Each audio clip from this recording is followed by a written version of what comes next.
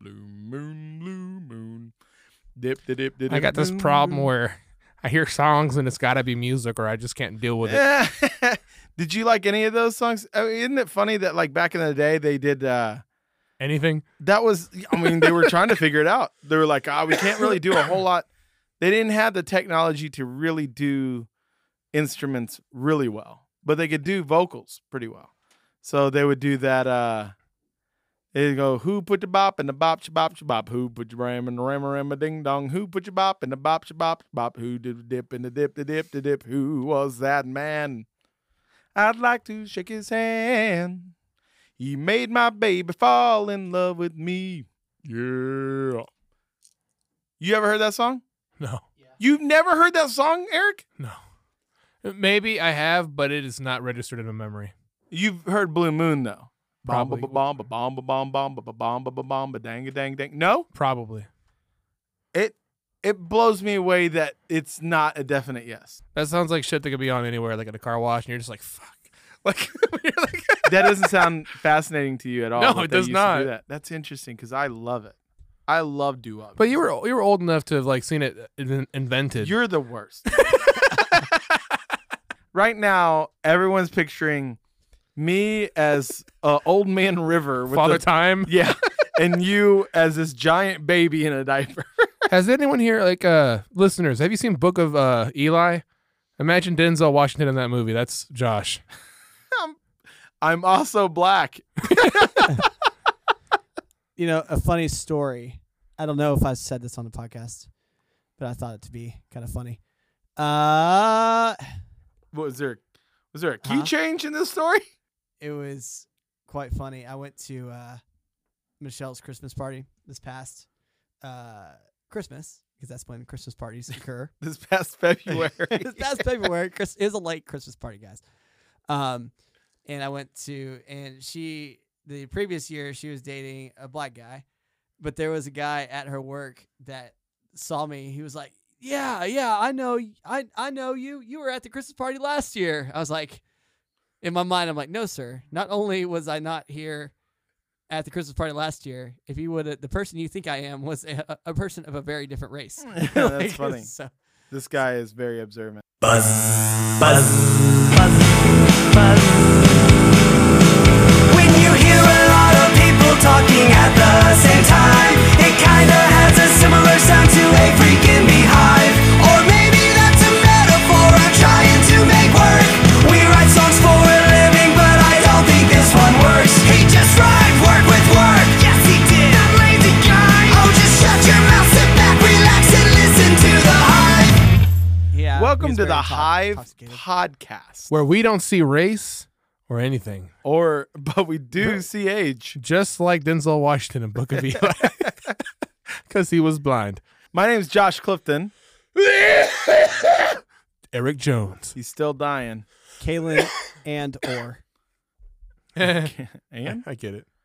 and is the three of us. We might have a Brady pop in here. We might not. I don't know. Maybe. But what are you guys up to? Chilling. Not being on the podcast for several weeks. Yeah, you haven't been. How long have you been out? At least 3. 2 to 3. I want to Yeah. say there was one. There was one I was able to be on like half of it. That's right. But with my current work schedule, it's a little bit been more difficult. But now, because of my workplace, we're in a new spot, so Yeah, it all paid off. we're in a legit studio right now. Yeah. So that means there's a lot of cocaine and There's a lot of cocaine in these walls. These walls were made from cocaine. Yeah. In the good old days. Yeah. Hey, you know what's cool? We've got a new pope, I think. Really? Yeah. Well, I mean, we did see smoke coming from. Oh, god dang it, dude. I'm just kidding. That's so too soon. Is it too soon? No, Not because by- there's lots of jokes and Hard Times already nailed it too. Yeah, did they? What'd Yeah. they say? I haven't seen anything. It was either them or Babylon B, and it was like, yes, in fact, whatever you think the burning of the Notre Dame is in fact what you think it is, because everyone's like, it's happening because God wants to reap justice. Everyone, and they were just like, well, yeah, sure. All your reasons. Yeah. What's funny is a lot of my friends apparently, and I found out because it's burning. I'd known about it, obviously, but I didn't know it's the #1 most visited site in Paris. And Really? the Eiffel Tower is second. Interesting. I'd believe that. Eiffel Tower, you could see it, you could get on it, cool. But if you go to the Notre Dame, what's it called? Yeah, Notre Dame. You're right. If you go there, there's so much history, art. You can look up and see like paintings that are hundreds of years old. Like there's. Well, you could. Well, they saved it all. They did save it all. Yeah. I saw the last I saw of it was they were in the attempts to save it all. I didn't know they actually got everything. Well, they're going. Had they decided or figured out by the time this posts, they'll know. But like, have they posted now about why it happened? I mean, they were doing renovations, so you could only assume that someone yeah. Did a Yeah. messed up. picked a whole bouquet of oopsie daisies. Oopsie daisy. That's quite the mess Oh up. man. Man, It that was guy the just temp. feels that guy just feels awful. Yeah. It was Ryan. Last episode, we talked about the black hole and how that morning of that episode, we have gotten the first Ryan picture started of an the fire. official black hole. Yeah. And there is a petition to name it after Chris Cornell. Really? Yeah, because of Black Hole Sun. Yeah. I mean, and the color scheme of the record. I the shared record. it. I shared it with everybody, but yeah, it looked perfect. Yeah. It's And crazy. Yeah. Babe so, Ruth, that thing. Yeah. So there you go. I just thought I'd share that. What do you guys have anything you want to share? I have a bunch of stuff, but I don't want to hog the time. There's something I want to talk about, but it might could wait till a little bit deeper into the episode. Oh yeah. Yeah. You think is it have to do with video games? No. Does it have to do with race? No. Does it have to do with the fact that we named an episode Justin Bieber's miscarriage? No. I don't know what it could be. All right, I guess we'll wait. No, I'm down for you to go for it. Are we going to talk about Spotify again? No, I've been Because it works better than iTunes. how about Dude, did we all just laugh and sync? I know, man. you guys did the right amount of ha ha ha ha's? Yeah. We're musicians. Did you guys hear about people mad about let's see, who was it? Tim Lambesis. Right. Their new Single record. or whatever had the guy from August Burns Red. right. Uh-huh. And people are freaking out because he shouldn't have been a guest vocal on that. Man, that whole situation is weird. Like it's I don't. Here's a. I mean, You I'm guys pretty, are As I Lay Dying fans, right? Kaylin I more than very me. much am. Kaylin more Okay. than me. Is And so Johnny he's more invested. Normally? Johnny, yeah, he listened to him growing up, but I'm probably was more Okay. into him. So I'm glad you're here then, because I saw that and I go, oh, this is interesting seeing some of the people like kind of argue in a comment thread about how that guy shouldn't be.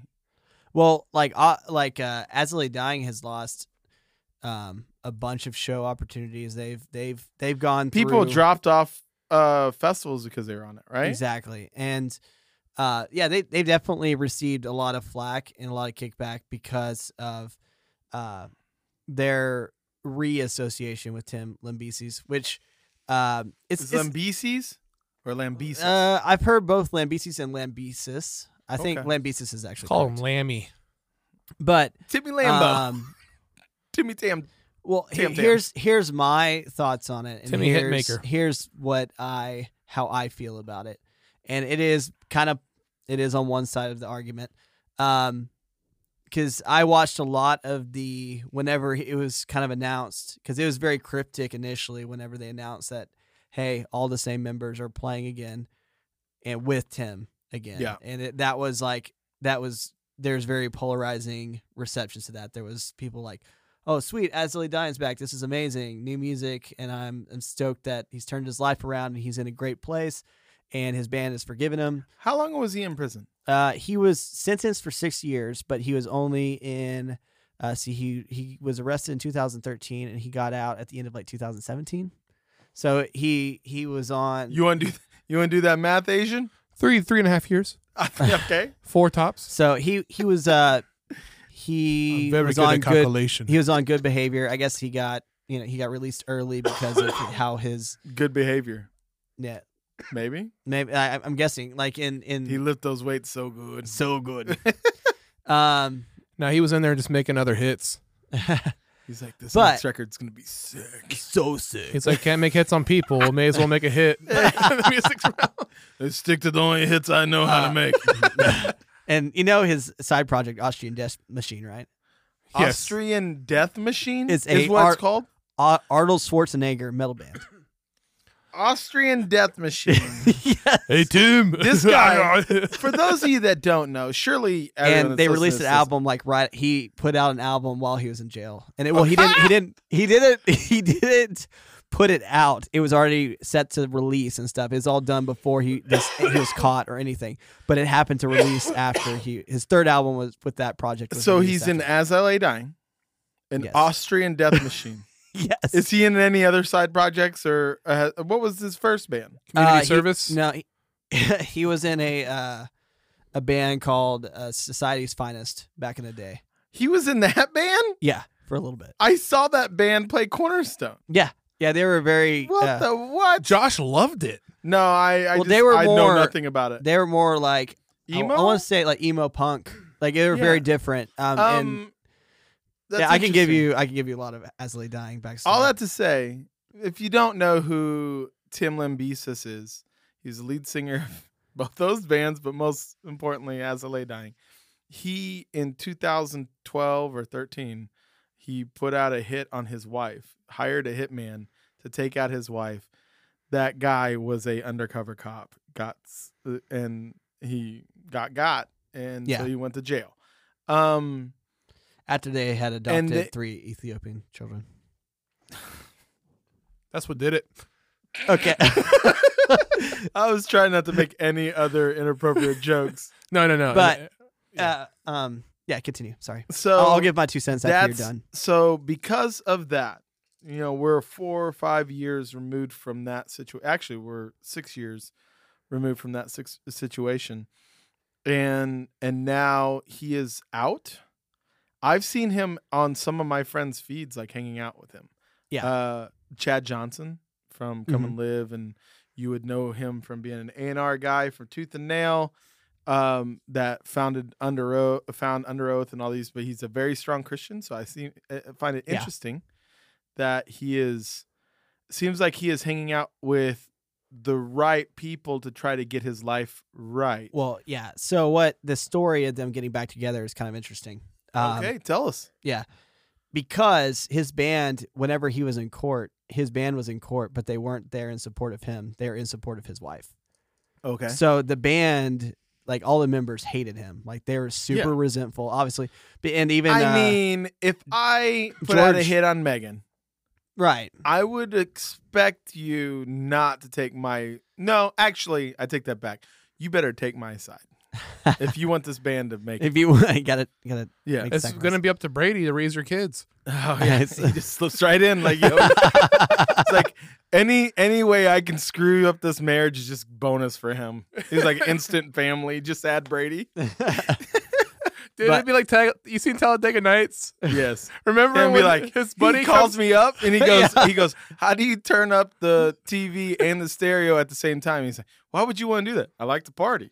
Well, I love how he comes back from the hospital like the next day, and the guy's already moved in. All the paintings are He's like- changed. It like has his like face over their picture. He's like, you took my wife. It's like, hey, welcome to our home, buddy. How's it going? He's The kids are like, "Huh?" 2 He's like- Christmases, yeah. But Anarchy. Anarchy. I don't know what it is, but I love it. Go ahead. Shut But up, Chip. I think Go I've ape only shit seen- on your ass. I think I've only seen that movie once. Oh, and- it's so and funny. It's so funny. Tim was on a lot of steroids at the time, though, right? Yeah. So there was. It looks like he is now also. Yeah, but he's not as big as he was then. But yeah, and he doesn't use it as an excuse. He doesn't use it as a like scapegoat. But he does say he was on steroids, and they were obviously impairing his judgment in a lot of ways, or affecting some sort of like mental capacity that he had. But what happened is, so his band hated him. He got back.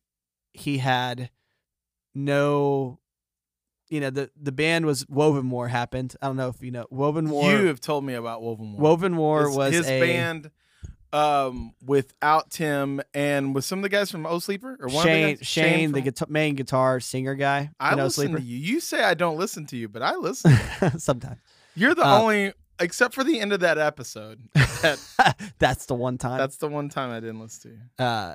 He formed a band, basically, and this goes off to what I was saying before. George Lynch, who I think one of the As I Lay Dying members was like dating his daughter or some family member of his.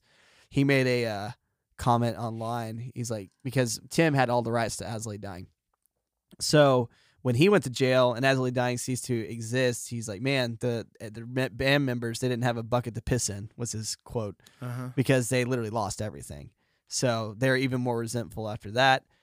So they started Woven War with Shane Blay from O Sleeper to kind of be the band in the between. They put out 2 records. Did all right. Was it good? I liked it. I mean, it was As I Lay Dying's like instrumental music, instrumentally, but with like clean vocals mostly. You guys just played with those. I totally missed out then. Yeah, it's pretty good. You would have probably liked it.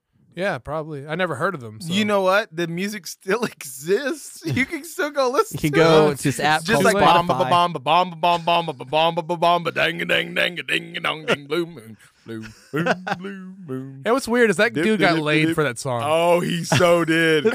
He Like, what's so up? did. He's That a- dude just comes in and goes bomba bomba bomba bomba bomba. Just like he's real low.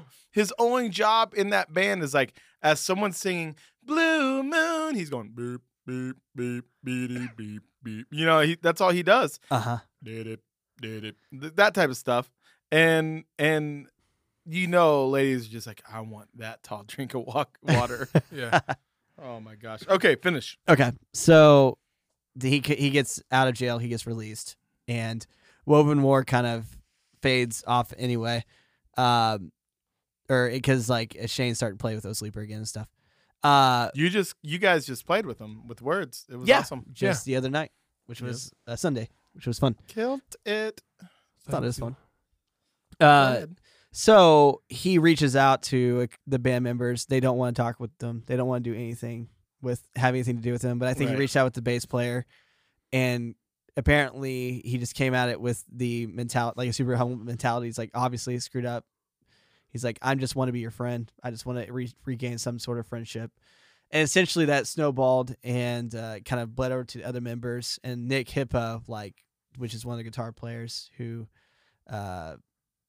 he was probably the most resentful. Are you allowed to use the term snowballed in the summer? Just go ahead. I'll use it. Go ahead. But essentially, long story short, they were super aggressive, did not want anything to associate with him at all. But over time, as them it's becoming, they are back together. But It's slip and slided all the way to a better. It's slip and slided into a snowball, depending on the season, into a pile of leaves.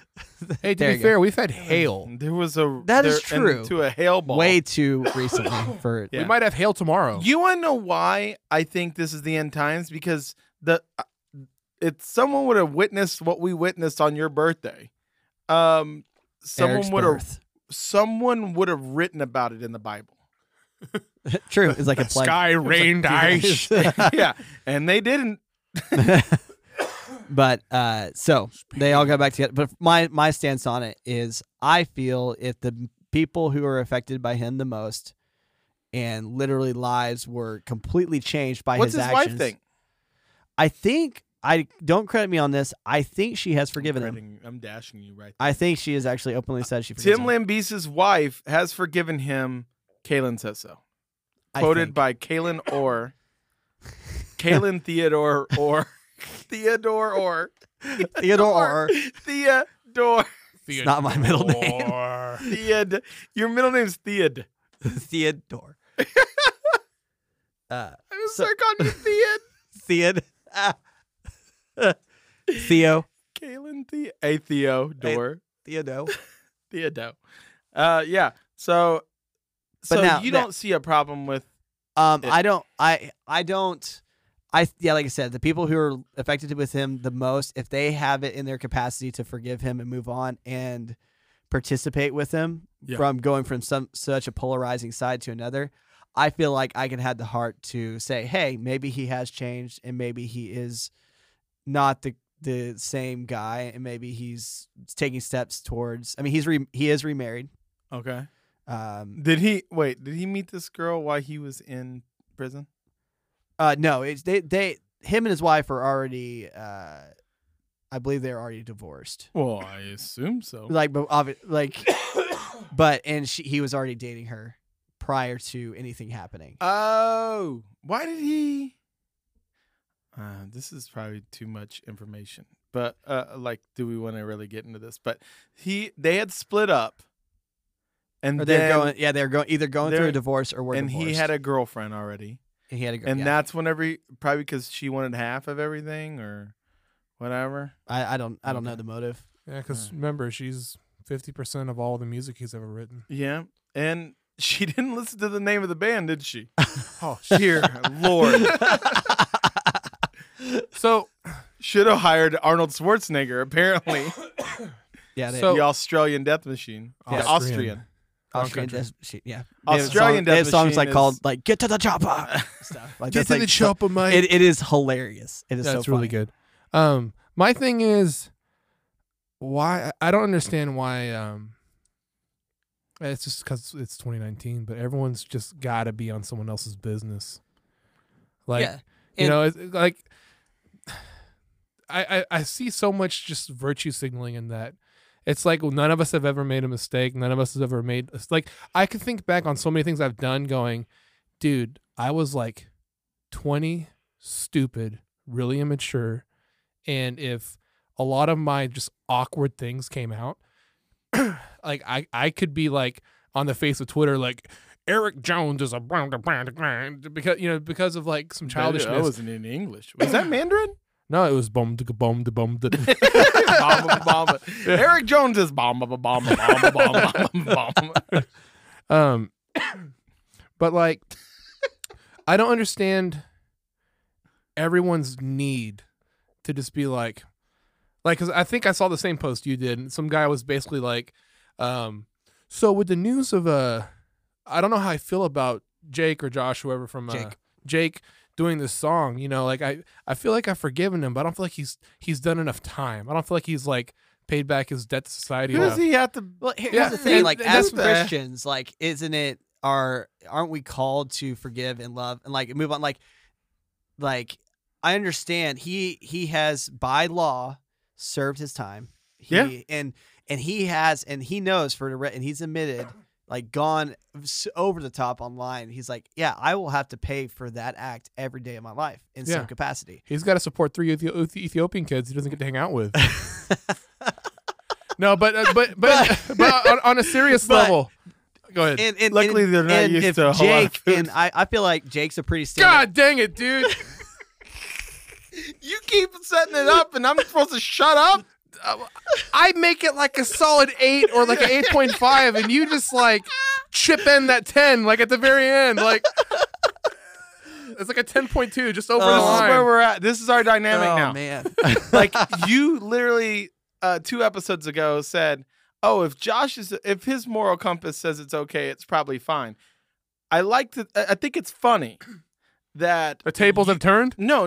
You have literally used me as a moral compass, but I'm usually the one that ends up saying the thing that you get on to me about.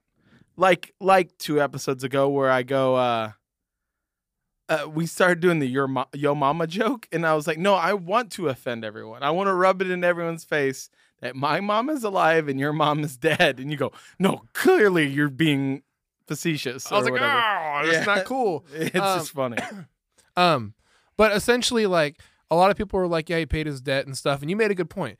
Whose debt did he have to clean? Yeah, because it's like, what did he hurt you that badly, or is this an opportunity for you to be on Facebook and be like, oh, I just can't do it because justice and goodness and all kinds. You've said it before, and the amount of times you don't, I almost never interact. I look at it. This is me interacting as much as I want to. Yeah. I want to talk to people I know that are rational people that I go, hey, what do you think about this? I will say there are some times that you guys say things and I can't believe they're saying that. But you know, it's fine. I know Yeah. that where it's coming from. But yeah, it's like one of those things like, oh, who cares? At the end of the day, legally he has done his time. Mhm. And then why if those close to him have said, yeah, we're cool with this being a thing, just don't listen if you don't like it. Exactly. And like Yeah. to add on to that, like you were saying, Christians should forgive him. Period. We take the majority of our spiritual advice from a person who went Pretty around. hypocritical Christians. No, yeah, exactly. We take like 2/3 Peruge. of our Christian advice from a person who went around hunting down and killing Christians Yeah. and then had a conversion experience. And then a chapter later is like We're preaching cool. to people. And yeah, and God's saying, no, he's cool. I don't think he's done enough. I need about 8 chapters Exactly. before he Now, non-Christians, if you don't want to hold on any grace for that situation, I can't blame you. You know, I don't understand what foundations lie within your moral compass or what you deem acceptable, not acceptable. But if you are a Christian and you are born again, then you have an obligation to the person who forgives you for your sin every moment of every day to forgive this guy. And if you don't want to, that's on your own shoulders. It's not Tim's fault. Tim's, you know, and I don't even think Tim's a Christian. I think he is. He actually He became is. a Christian. Well, I think he was beforehand. he talks. I've seen a few documentaries. He was a Christian, and you know, As I Lay Dying used to be a pretty openly like Christian Yeah. like thing. Society's Finest was a Christian band. And early on at least, and he actually took a lot of philosophy. He got, I want to say, a master's degree in something like philosophy. During that time, he started questioning That'll a do lot it. of things. There it is. That's why he did it. And a master's degree, And- and you still find the only hitman that happens to be an undercover cop. Right, It's like, but this guy I don't know if has it's a great like it's mustache. some prestigious degree. Is and that he a did hitman fall- mustache or a cop mustache? I don't know. It looks like a hitman mustache. But he fell away from his faith a little bit. I don't know if he ever turned on it, but apparently through this experience, I've heard him say that he is still a Christian. And you know what probably did that is people. Who's that guy you're talking about from Tooth and Nail? Chris? Chad Chad. Johnson. Chad. I think that is a prime example of a person who's God-fearing. Chad Johnson might be a saint. Yeah. So, yeah. so- To know someone in, because here's the thing, he would have to have worked with that guy and his highs and lows, see him do all this, see how it affected his scene and the people closest to him, and still find an opportunity to reach out and talk to him, or vice versa, and rebuild that relationship. And that's the kind of grace that draws people further, like along or back, you know, just in general. And I find it so insane that there's such a lack of grace. And maybe right now I'm experiencing a lack of grace for those that aren't that are experiencing lack of grace. But it's just frustrating for me. guys, for just the price of a cup of coffee a day, you can help Tim Lambesis and his family. Oh man! Some say love. But I will say, if on the Jake Lures thing, like Jake is a super stand up guy. He has Who's like, that? August Burns Red Singer. Oh, He okay. has this organization called Heart Support that helps, you know, like deal with like people going through suicide and like various different issues, and he does like seminars and all this sorts of stuff to really reach out to young kids and try to be a assistance for them. He's like openly very like stand up Christian guy. So and it was his choice to be associated with it. He knew the backlash he would get, but for some reason he still thought it was okay. So Yeah. in the same sense, I think that has a lot to say about it too. So In fact, I would say he probably took a stand on that. If Tim Lambesis said, He's "Hey, brave. All right. Josh Clifton, do you want to come do guest vocals on my record?" Without a thought, I would do it. I don't even care. Like if yeah, Also, I'd be worried if I said no, he'd try to put a hit out. I want that Ravenhill I need that Ravenhill guy. It's like he sends his guy, Cool. mustache dude. What did you want to bring up? So I was watching a podcast and Watching? I was watching a YouTube video from a Okay. podcaster. Oh. Sorry, guys. Oh man. So confused for a second. And he was talking about some of the someone had asked him a question. It was like a Monday FAQ kind of thing. Frequently asked questions. And then as the, we cough. And the person was like, "Hey, the artists before the '90s, were they able to do pitch correction, or were they able to edit stuff the way we are today?" And the guy, he works out of what's it called, Sunset Studios in California. Yeah, Sound. Yeah, Sunset Sound. yeah, he works out of I've there. been there. It's really cool. Yeah, it is. And It's right down essentially, the road from maybe the best Amoeba Records. yeah, The best record store you'd ever go to. we need to go there sometime. I want Ravenhill. This will be the first year Ravenhill hasn't made it out to California in a long time. If we don't go, so we need to get out We there. need to go. I would love to go too. But Yeah. like Prince lived out of there recording Purple Rain and stuff. Yeah. Like it's a really big studio, and he was like, they had their tricks for the time. He's like, lots of bands in the 70s, 80s, and stuff recording out of there. There was a way to tune your vocals. They would sample it and actually run it through a tuner, and then speed it up or slow it down to raise the pitch or lower the pitch. And there were lots of bands who we consider like the holy grail bands who would pitch correct themselves. Yeah. They would slow down songs so they could perform the parts. Yeah. And Yeah. they do all those kinds of things. And I was kind of blown away by that. I was like, oh, dude, no way. That makes so much sense. Because Yeah. I love I love some songs from Men at Work.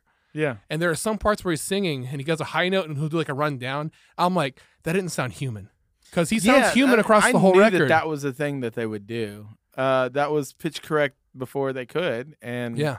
and I know that they would do that in music videos too. They like in our day and age, where they would record it sped up, and you would react to it sped up.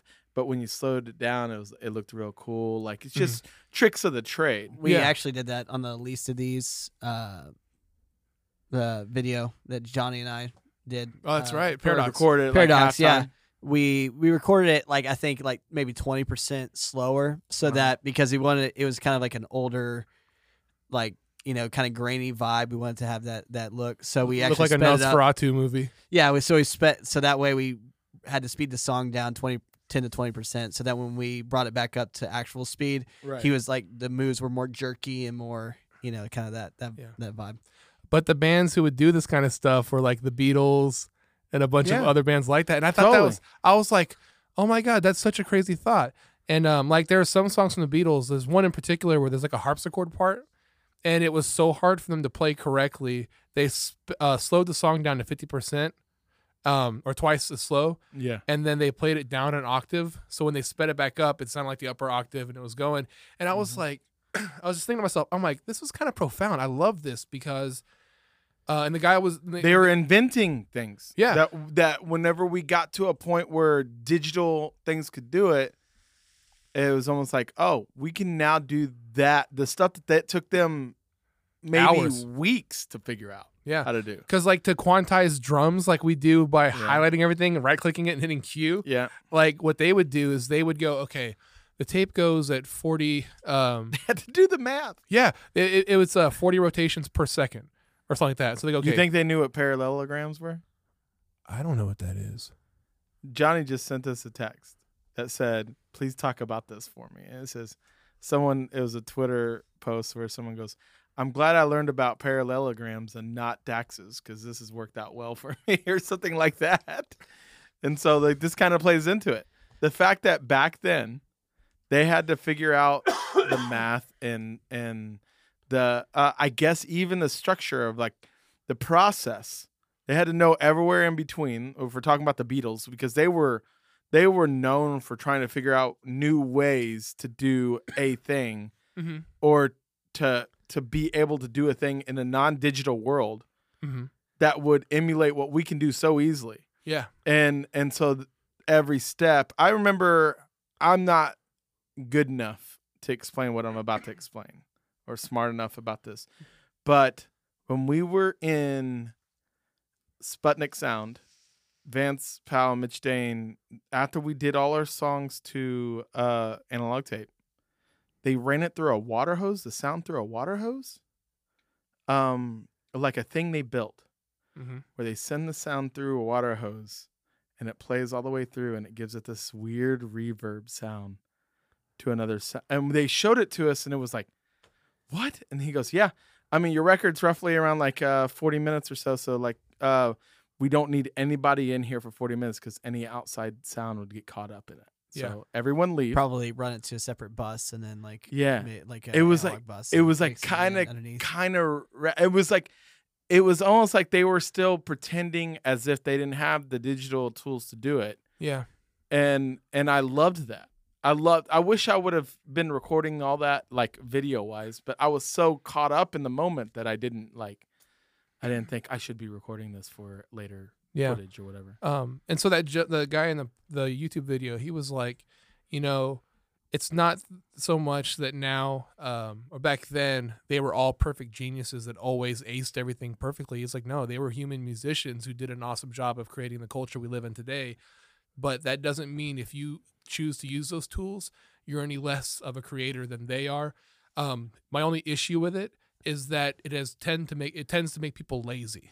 Oh, totally. Instead of reaching for that take, you go, oh, I'll get it in post. Right. Yeah, I'll fix it, you know. I mean, Yeah.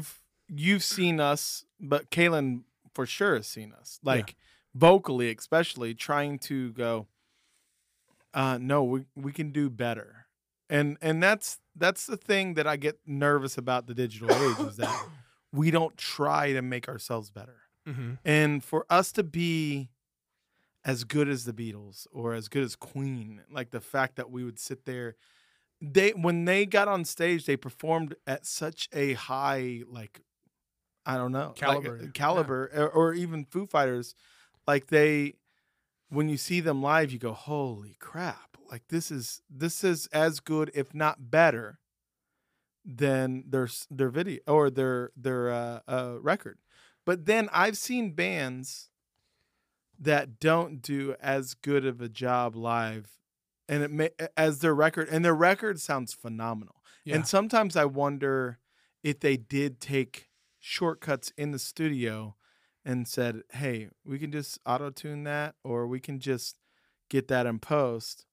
And so they never were really able to do it, and they're still learning how to get that good. Yeah. Well, that's honestly something you will hear quite frequently. Like there's a lot of people that bothers me so much. Well, the idea is, and I don't know if I haven't like formed an official like one side or the other opinion on it, but the idea is in the studio you're putting out an idea. You try to create the best possible version of what your concept is because you want it to be. It's what everybody's hearing, and sometimes the means to get there, it might be beyond your own limitations at the time. Yeah. And there's been times where I know that I've written guitar riffs where I had to like take it section by section, like literally just like and then learn it right later. And then like splice it together to make it sound the way I envisioned it. But the difference I feel like is I know that I would take the time to practice it till I made it sound every bit as good as the record. So I don't think there's anything wrong with trying to, if you have a vision and you're trying to pursue that vision and you want the best possible representation, but your skill level may not be there yet. So there's a way to get it there, but then you have to do the work. Yeah. Let me say this. I'm okay with that because I don't think whenever the Beatles made A Day in the Life, I don't even know if they ever performed that live. Surely they did. And they probably didn't have tracks back then, so or in the way we know them. Well, and part of the reason they stopped performing live was because they couldn't recreate. They couldn't perform it. That was a legitimate So reason I don't why expect them they to have all those craziness. Yeah, because they were like, we've put stuff on a record that us four individuals, we'd have to have like an army of people to recreate this. So because of that, excuse me, because of that, I get that. And I guess what I'm saying mostly is a guitar part and maybe the vocals are the big thing. Like Yeah. I would like to think if a guitarist gets in there. It's one thing if I'm a pop artist, I'm by myself, and all the majority of the song has been written by Kalen, and he made this pop song and programmed drums, or even a real drummer, a professional drummer, and then I go and get my band to learn this song that I created with you guys, and say, okay, we got to do this, and they don't know how to do it. I was like, okay, how can we get close to this until you learn how to do it? I get that. I guess I do.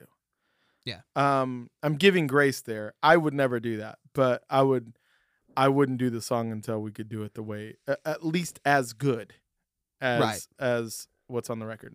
I will say it would bother me if Take It to the Limit by the Eagles, where he goes that real high, take it to the limit.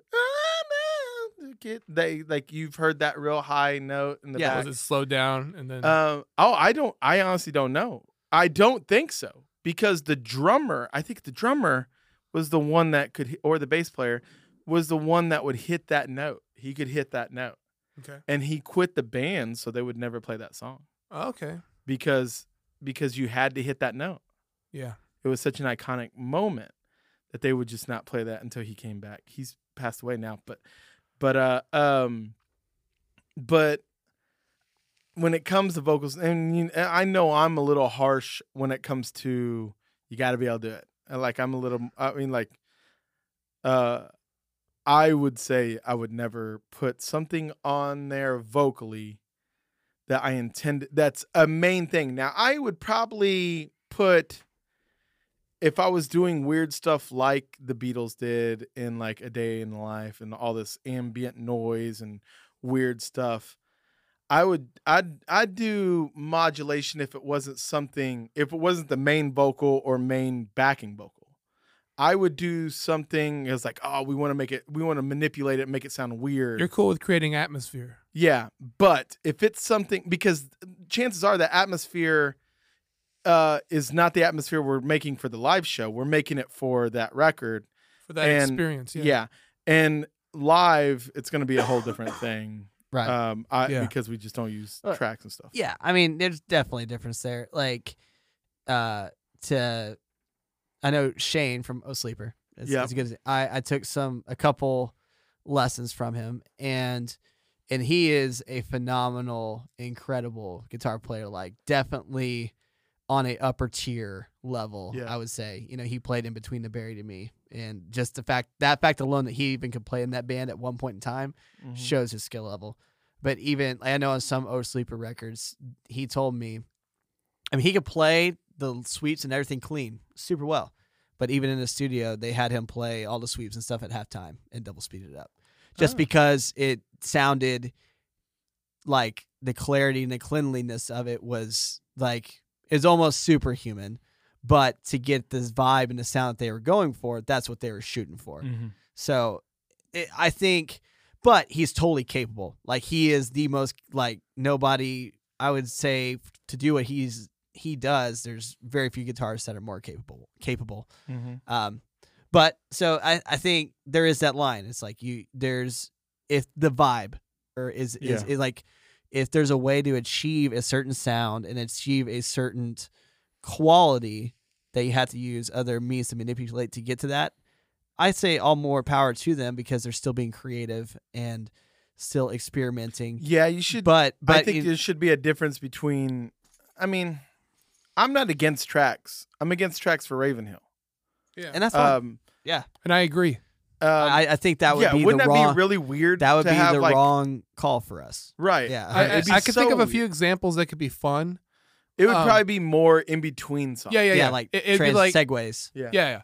That it'd be like a whistling, like, silly thing, and the sound of a rocking chair, Or like a Johnny Cash. like like something that I think that you would have fun with. That you'd be like, "No, everyone, hey, everyone, quiet, listen up. I'm gonna tell you a story. Like all of a sudden my voice goes like this. Or like a Johnny Cash sample in between stuff, like to As I transition. heard. Yeah, Yeah. I think the intro to Bohemian Rhapsody is tuned. Oh yeah. Yeah. I don't think in a bad way. I think in an artistic way because the sound. Like, you could hear all of them singing throughout the record. Nothing sounds like that moment. Like, that sounds a little... Is this real? Yeah. Is it fantasy? I mean, he's such a fun... him No. and Roger Taylor. Yeah, and Roger Taylor? I'm a full believer that Freddie That's Mercury... right. I'm not messing that up, right? His name's Roger Taylor. Probably. I believe so. I'm looking it up now Yeah, because I will not forget Yeah, yeah. myself later But on. I think it is because that has the same quality of a lot of other 70s and 80s music, of a moment that makes sense if it was tuned. And I don't think it's a bad thing. I think it's an intentional thing because I think in their heads they were like, "Hey, how can we make our voices sound like a keyboard? Like, how can we, like, intentionally trying to create like a really weird atmosphere with it? Yeah, I mean, maybe. I mean, we'd never really know. We could never know. I mean, they obviously Could do it. pretended Yeah. that they did it. If they didn't, in Bohemian Rhapsody, they showed them doing this song, and they definitely played it up as if they really did this song that way. So, Which I would 100% believe if they did. yeah. I just, upon learning that, I was going, okay, what moments could that have happened in? I mean, I bet you it happened more times than you would like to, and because there's a lot of singers that aren't, especially in the 70s and 80s. I mean, I'm trying to think. I mean, of all time, I just want to say 70s and 80s and 60s. Of all time, before probably the 60s, it was probably all real. Yeah. They didn't have that. They Well, didn't because figure back that then out. But you you were gotta there realize- was one microphone on the entire group. No, you actually maybe not, because you remember David Seville. David Seville had a whole career of speeding up, and that's from the 50s. He's the one that did Alvin and the Chipmunks. Oh, okay. He did all the voices for Alvin and the Chipmunks, and he would just speed it up. That's clever. So they must have Still figured had it out back then, and they were like, "Oh, if we can speed it up, we could slow it down and sing it, and then speed it up to the right key we want." Yeah. Like, when did the Echoplex? When did that become a thing? Because that's like tape machine, I like think- tape delays. I yeah, I mean, think all the and chorus 70s. effects, like all those things are, frequency and sound and like time delayed manipulation. It's all so, and those have been around for quite some time. So on the same adventure that I was going through watching these videos, the record that has Everlong from Foo Fighters. Yeah, Did you know they recorded the whole record and then scrapped it and started yeah. over? That was Well, no, the drums. Yeah, Yeah, the because drums. Dave Grohl Have actually you, played them. You should watch Back and Forth. Okay. The it's on Netflix. I think I'd enjoy it. I think you would, Um, because it's kind of the intro, and it talks about all that and the weirdness about. Did you that. know his guitar rig for that record? No. It was Kurt Cobain's live rig. Oh, really? Yeah. It's a Mesa So- studio preamp into a Marshall power amp Yeah. into Oh, Marshall man. cabs. Exactly. So Marshall I need you cabs to get on. I need with you to get vintage on- 30s. I need you to find that setup for me. And I'm gonna buy it. Boss DS one. I'm yeah. gonna buy. I Yes. want that setup. There's vintage 30s in the cab, and that intro, the Oh, for the intro riff, Yeah. Hell. he rolled his volume back and just lightly picked it, Mhm. and so it was that same like it was that same tone. Yeah. He just rolled his volume back and played it lightly, and that's what gives you that intro tone. Yeah. That my son London, he loves Foo Fighters probably more than I do, and he literally asked me the other day, "Is like, what's your favorite? That poor kid. What's your favorite Foo Fighters song?" He's very much my kid, because how many times have you guys heard me go, "Oh, what's your favorite this or that?" He's very much my kid, Yeah. and I go, "Oh, that's a tough question, kid. Let's see." And he goes, "Mine's Pretender," and I was like, he goes, "I bet you yours is Everlong," and I think it might be. I mean. I think Everlong might be their best song. Like not trying to I be mean, like, it was rated the #1 song of the '90s. So yeah. Just the way his voice cap against his own self and creates that chorus effect. yeah, Because kind of perfect song. Pro Tools was around then, yeah, and they recorded the drums, I believe, in Pro Tools originally, Mhm. and they didn't like it, and so he was like, "No, I want to record that on tape." And so they Yeah. I think they went back to his home studio and recorded it.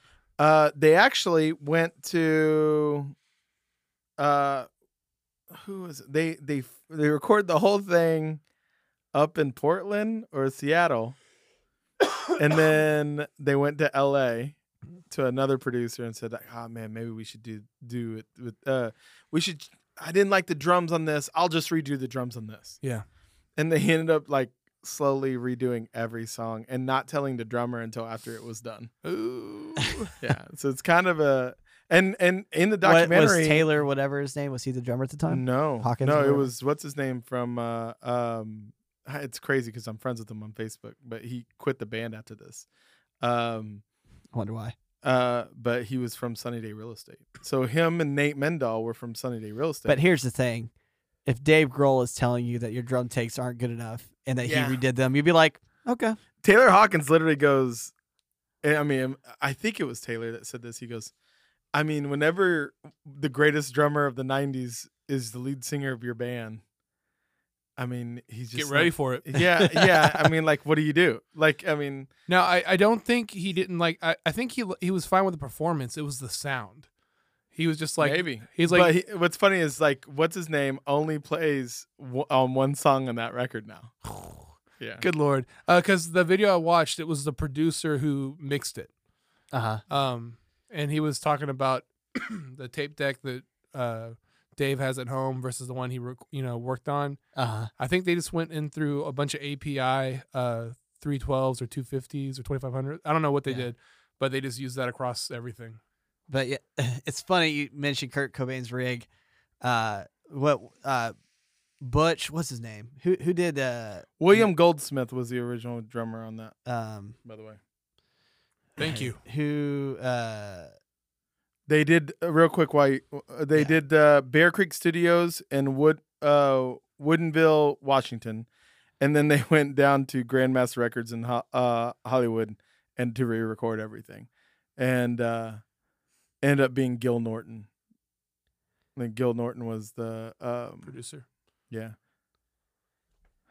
What were you saying? And Butch Vig, the producer who produced Nevermind.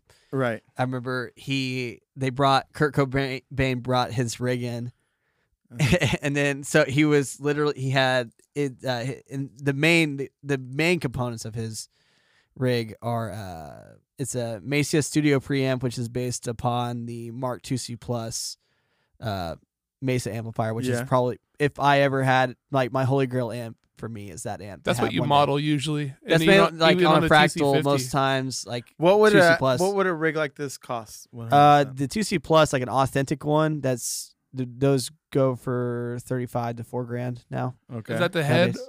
That's 'Cause just the head. I bet you the preamps like The $2,200. the preamp itself, the studio pre's actually go for way cheaper, like under $1,000. Yeah, Just the I studio believe pre. But he used a studio pre into a Marshall like power amp, like 2 power amp of some I kind. want it. And Let's get that piece by piece. Yeah, no, I would totally do that. Yeah. And then, but what's funny is he had that, and then he ran a Boss DS1 in front of it as his gain tone. Yeah. And like, so Kurt Cobain was in the studio like playing that, and Butch walks up to him, which I think the DS1s can sound great, honestly. They can. Yeah. But he walks up, he like takes the DS1 out of his effects chain, he just plugs them into the Mesa and turns up the gain. He's like, there you go. That's funny. He's just like, he wouldn't. Kurt Butch Cobain would know though, man. Yeah, Oh. like Kurt Cobain was so adamant about using a DS1 because that's what he used live Yeah. into that thing, and then he's just like, no, you're So not doing forever long, it was Mesa cabs though. this. Okay. So the Well, studio- the Foo studio- Fighters were Mesa endorsees for many, many years. And so it was So, a Mesa oversized recto cab. This I'd is a assume. great segue to close this out. I assume we probably need to wrap this up a little bit, but this week my oldest 2 sons played their first concert. That's so awesome. And you can go to Josh Clifton Art on Instagram to see. They meet any girls? Got so much strange. No, You don't even That's know. strange. That's really weird. They're like 5. no, London play both London and Judah played on Trees, and I know you guys have probably played Trees. You played Trees, right? Twice, yeah. Yeah, I played have you? trees. Yeah. I've never played Trees. And if you don't know, if you're not from the DFW area, Trees is a venue in Deep Ellum that Downtown Dallas. downtown Dallas that is known for a 1990 Was it a mob hit? 1990 concert that Oh. Nirvana played. It No, was booked before Nevermind was Yeah, so- released, but then I think the show happened like shortly after Nevermind was released, or Right. Smells Like Teen Spirit single came out. That's what happened. Is that I what don't think happened? I don't think Nevermind was fully released, but the single for Smells Like Teen Spirit was out on the radio. Yeah, because Nevermind came out in 91, right? Mm-hmm. So there was a famous concert that I'd seen clips of, but I've never watched the whole thing. I ended up while waiting I was up in the balcony just sitting there waiting for my sons to go on. And because they're in School of Rock and they're both drummers. And I was a real proud dad moment where I was like, man, my kid's about to play their first concert. I didn't play my first concert until I was like 16. Same here. I was 16, So- 17, somewhere. there. And it wasn't as cool as this setting. Like mine was like, at Red Blood Club. Oh, really? Yeah. That's funny. That was Judah. They played twice in that day, and Judah's was in Red Blood Club. Yeah. I didn't know RBC stood for Red Blood Club until you told me yesterday. It used to be Or day like for a you. super divey punk bar. And Like that's it looked, a cool name for a club. yeah. It used to look like you thought you were gonna get shot when you went in there back in the day. But I sat up there and I literally watched that video as London and Judah were over my shoulder, and I was like, "This is happening right there, man. This happened right there." Uh-huh. And if you want to go on Google and look up like trees, what happens is Kurt Cobain. It's a whole the whole It's the whole show. whole show's on there. What had happened was they had Oh, is that like when Lincoln got shot? yeah. Dear God. Thank you for contributing to this podcast. Of course. Love you. They had put out Smells Like Teen Spirit. They blew up on that video, and they had Like already Notre Dame. they had already booked this show, and no one, I think, realized that it was going to be the chaos that it was, and Right. so Was that What their is the first big venue- show? No, I it was right as they were starting to branch outside of like Aberdeen and the yeah, Seattle I'm sure they area. had big shows in Washington. Okay, like in their scene. But this was Right. like one of their first kind of out of state runs that they were starting to do. And so they ended up. A friend of mine told me that he knows the guy that ends up punching Kurt Cobain in the face during that show, and I would like to. I think the whole X marks the story thing. Yeah. I think I'd like to do one on that That would be so cool. and have his viewpoint of it Yeah. and anyone else that was there. But essentially what happens is something like a kid, like a security guard is like rough with like a kid or something like What that. happened was. Or is that spoiling it for No. Like people? that's what happened is like people they just didn't know what to do. There were too many people there. Yeah. They overbooked it, oversold it, and then there were thousands of people outside of trees just trying to get a look at Nirvana. Uh-huh. And They had and so security they didn't guards, have like, any on the stage. yeah, they didn't no one had the foresight to put barricades Yeah. between them, and so they ended up putting like 3 or 4. I could only see 3 on the picture or on the video, but there might have been more because it was a punk rock show too. So like people were stage diving and getting on stage and everything and jumping off. So they were just, I don't think they were being too rough. They would just say, "You gotta go, dude." I mean, they still let them. And some guys would get up there and get over by Dave Grohl on the drums and just wait for the right time to jump, and they'd let him do it. So not to not be on Kurt Cobain's side, but it does seem like Kurt was the aggressor here. Now, maybe I don't know the full story, but what happened was Kurt jumps out into the crowd too with his guitar and he's crowd surfing, playing the guitar and they're bringing him in, and the guy is bringing him in, and you see Kurt literally start hitting the bouncer on stage with his guitar, and he gets him on stage, and then the dude just, you could see him kind of going like, what the hell, like, and then he gets up and just hits Kurt Cobain in the face, and then Dave Grohl and flies. Chris Novoselic just get in there too, and they're like, and then the show goes on after they break them up and everything. You literally see Dave Grohl like fly out from the drum set, like Hey. fly over the drum Yeah, set. It's crazy. that is rad. I know. That is. I hope. I mean, he is There's a probably the most situation. badass human Yeah. alive. I swear. Dude, that reminds and me he's of Johnny a so stick much. there too. Like, he is so small in that situation. But yeah, I hope one day, like, one of my friends or someone I know is in that situation and I react that fast, because I was blown away about how quickly Dave Grohl had his boys back.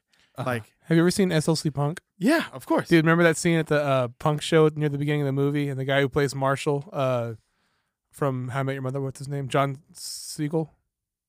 John, yeah. No. Jason Segel. Jason Segel. He's like, hold my glasses. And he goes up there and he beats the crap out of that bouncer at the after party. He's like, hey man, I'm sorry I had to beat you up. He's like, but you're hitting my friend. And he's Yeah. like, I'm the bouncer for the band. He's like, well, yeah, but we're at a punk show in America. That's done. Sorry. But I was watching that, and then London gets up there, and I knew they would do well. I was not ready for him to do Did you cry? that great. I was very upfront watching it, and I'm watching it, and I'm like, he's killing it. And immediately I started weeping. And I go, this is not the way I thought I'd react. Like, I'm like fighting it. And there are families all around me, and I'm pulling my hood even like, because I'm like, what is going on? Yeah. But the moment that got me was, I had told him, I was like, hey, you should cherish this moment. This is your first time not only playing a concert, but playing an iconic stage. I was like, take it in while you're up there. So there was a moment in the video, if you look, like he looks up and he's looking around, and I was like, that was the moment I was like, he's taking it in. Good. Like he realizes this is a special moment. And he was so steady, man. Like, I was gonna comment on that. He had He's such pocket.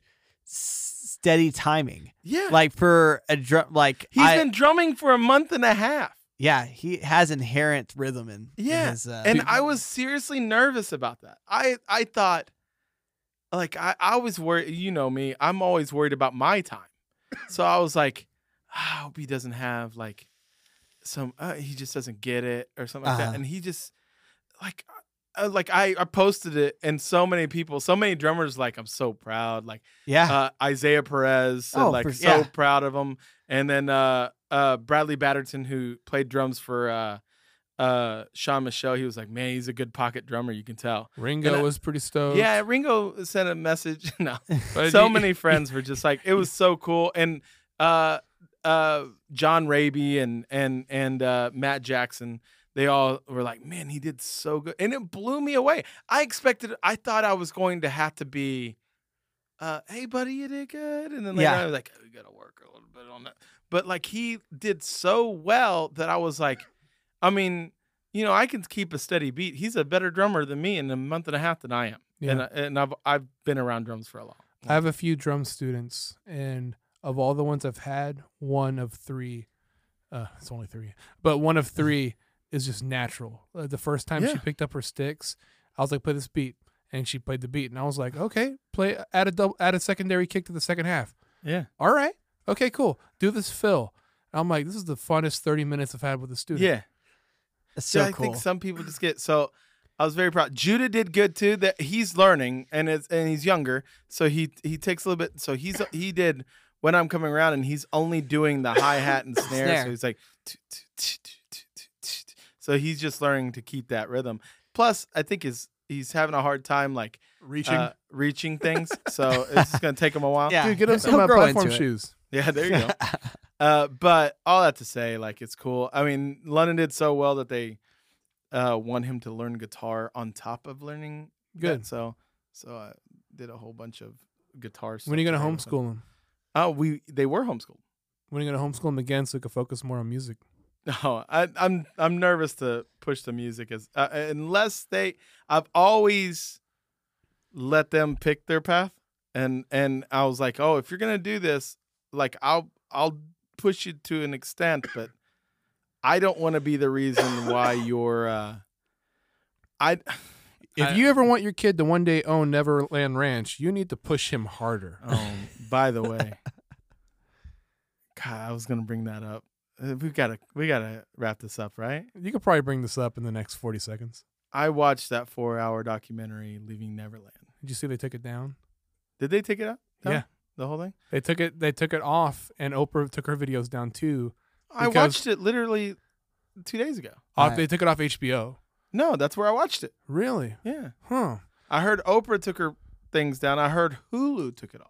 Okay, might have been Hulu. Apparently, one of those guys' allegations Mm-hmm. couldn't have happened because what he was describing didn't exist when he said it happened. Interesting. Yeah, and so apparently that's a big thing. I don't know. But all that to say, for someone that grew up with Michael Jackson was a big part of me as a performer as a little kid. Like I wanted to learn. I could tell. I don't know if you're being funny or you could tell because I don't know. You grab your crotch a lot on stage. Yes, I do. Or other people grab it for you. Yeah, that has happened more times than me grabbing my own crotch. But all that to say, Just so sexual, Josh. no, Sexual not- energy. Can't help and it. they haven't all been female. This has Hey. been Sexual Chocolate.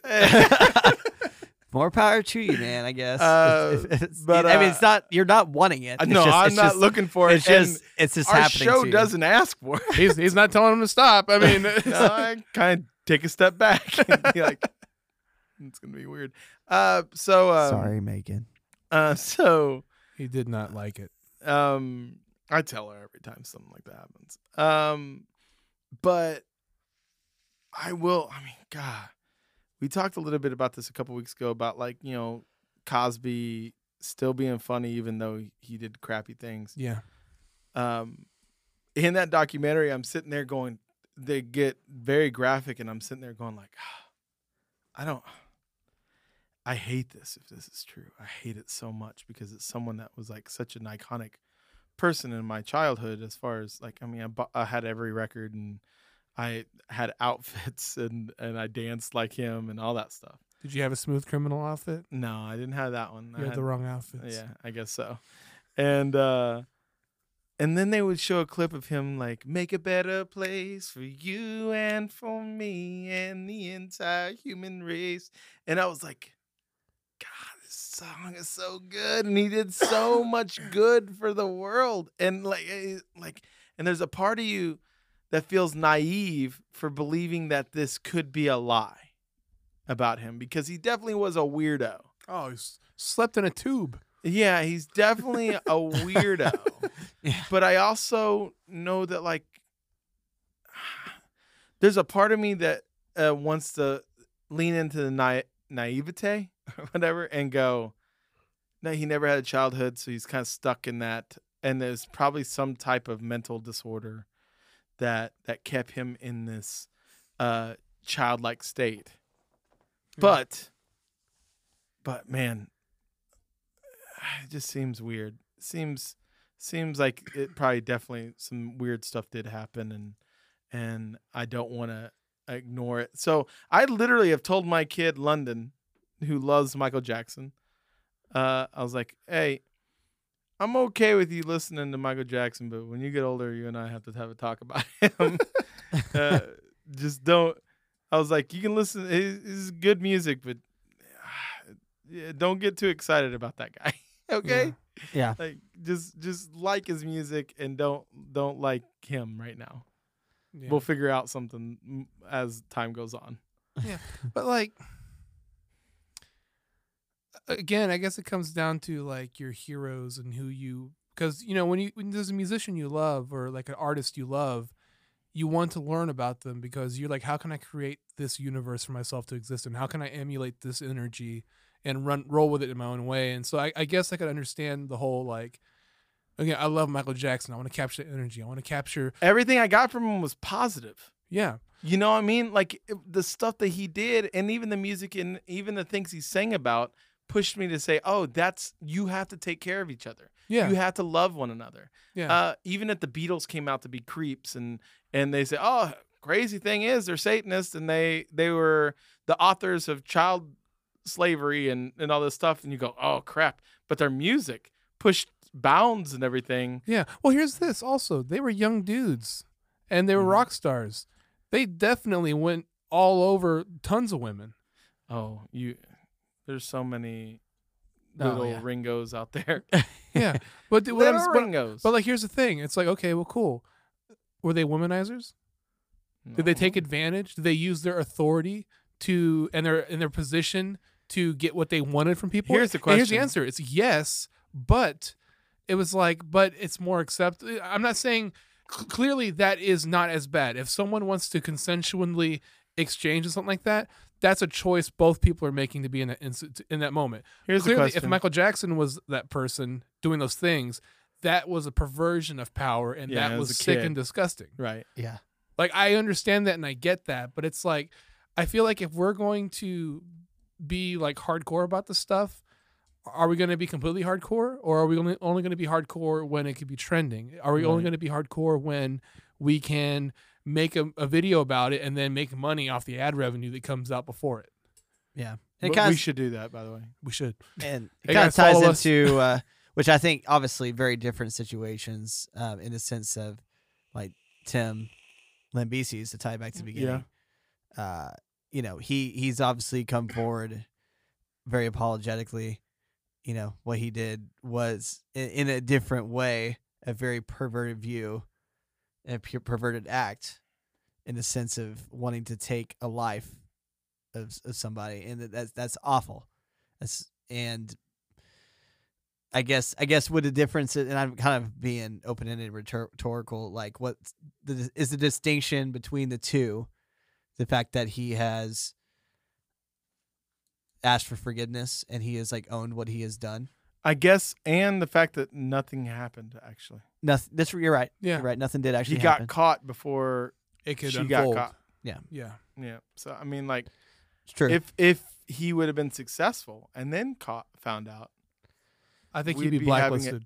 we'd be having a different conversation. True. He would Yeah. still be in prison. Yeah, he definitely would be. Starting another band that's Yeah.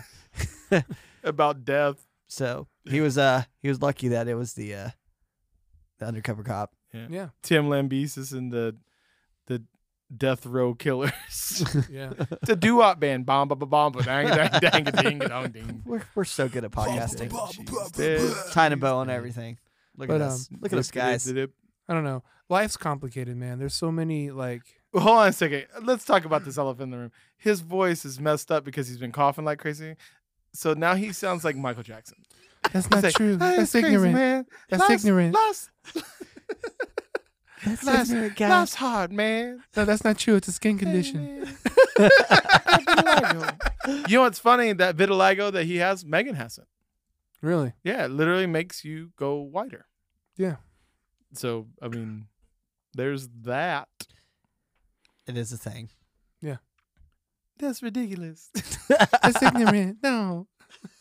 All right. Well, we've had a good time hanging out with you guys. Rate, review us. Crank up that auto tune No, don't. if it's stylistic. Right now, as I'm doing this, actually, if I'm not, this outro, someone can put Melodyne on it. This will be the first time that my voice has ever had Melodyne There you go. on it. And, but yeah, we can rate, review us. Tell us what you think at josh@honeygoldrecords.com. Look up Buzz at the Bearded Monk, Honeygold Records, free showcase that is happening in Denton every month. Once every month, free show. Different bands. Yeah. And anything else? I would say, hey, if you guys have any thoughts on any of the stuff we talked about today, just know they're ignorant. No, no. If you have any thoughts on anything we said today, hit us up on Facebook. We'll start a conversation because clearly, like, my position, as much as I can be, is I'm trying to figure it out. I'm very ignorant when it comes to a lot of things. I'm very ignorant. Did he say that? Oh God, maybe South Park just. South Park made it that, and also that video that Johnny sent to us. Was it Johnny that sent that to Yeah, us? that was Oh, that's bad. right. That was a that was a hard video to watch. Dude, it all was the time. tough. Of course, I suffered those kids. It's like, of course I did. And they did. Oh my gosh. That was a hard video to watch. At least Oh, it was 9 to so- 10 times. Huh? I watched that like 9 or 10 times. No, it's real hard Blasphemous. to watch, wasn't it? No, it was. Every time I was like, "Oh, my insides." I think I lost a year of my life watching that video. You probably did. Yeah, I mean, you definitely lost it while coughing here. Yeah. Yeah. But yeah, strike up a conversation. Your perspective, clearly is important, and it could be an opportunity for maybe something I've said that could look ignorant or look. You gotta quit using that word. I can't help it. I can't think of another word. Josh Insensitive. has had too many close calls with that word. Yeah. Quit being so ignorant, man. All right. Long live the brotherhood. Long live the hive. But I don't think this one works. He just rhymed word with word. Yes, he did. That lazy guy. Oh, just shut your mouth, sit back, relax, and listen to the hype. That was probably my favorite episode. You're listening to a Honey Gold Records production. For this podcast and others like it, go to www.honeygoldrecords.com.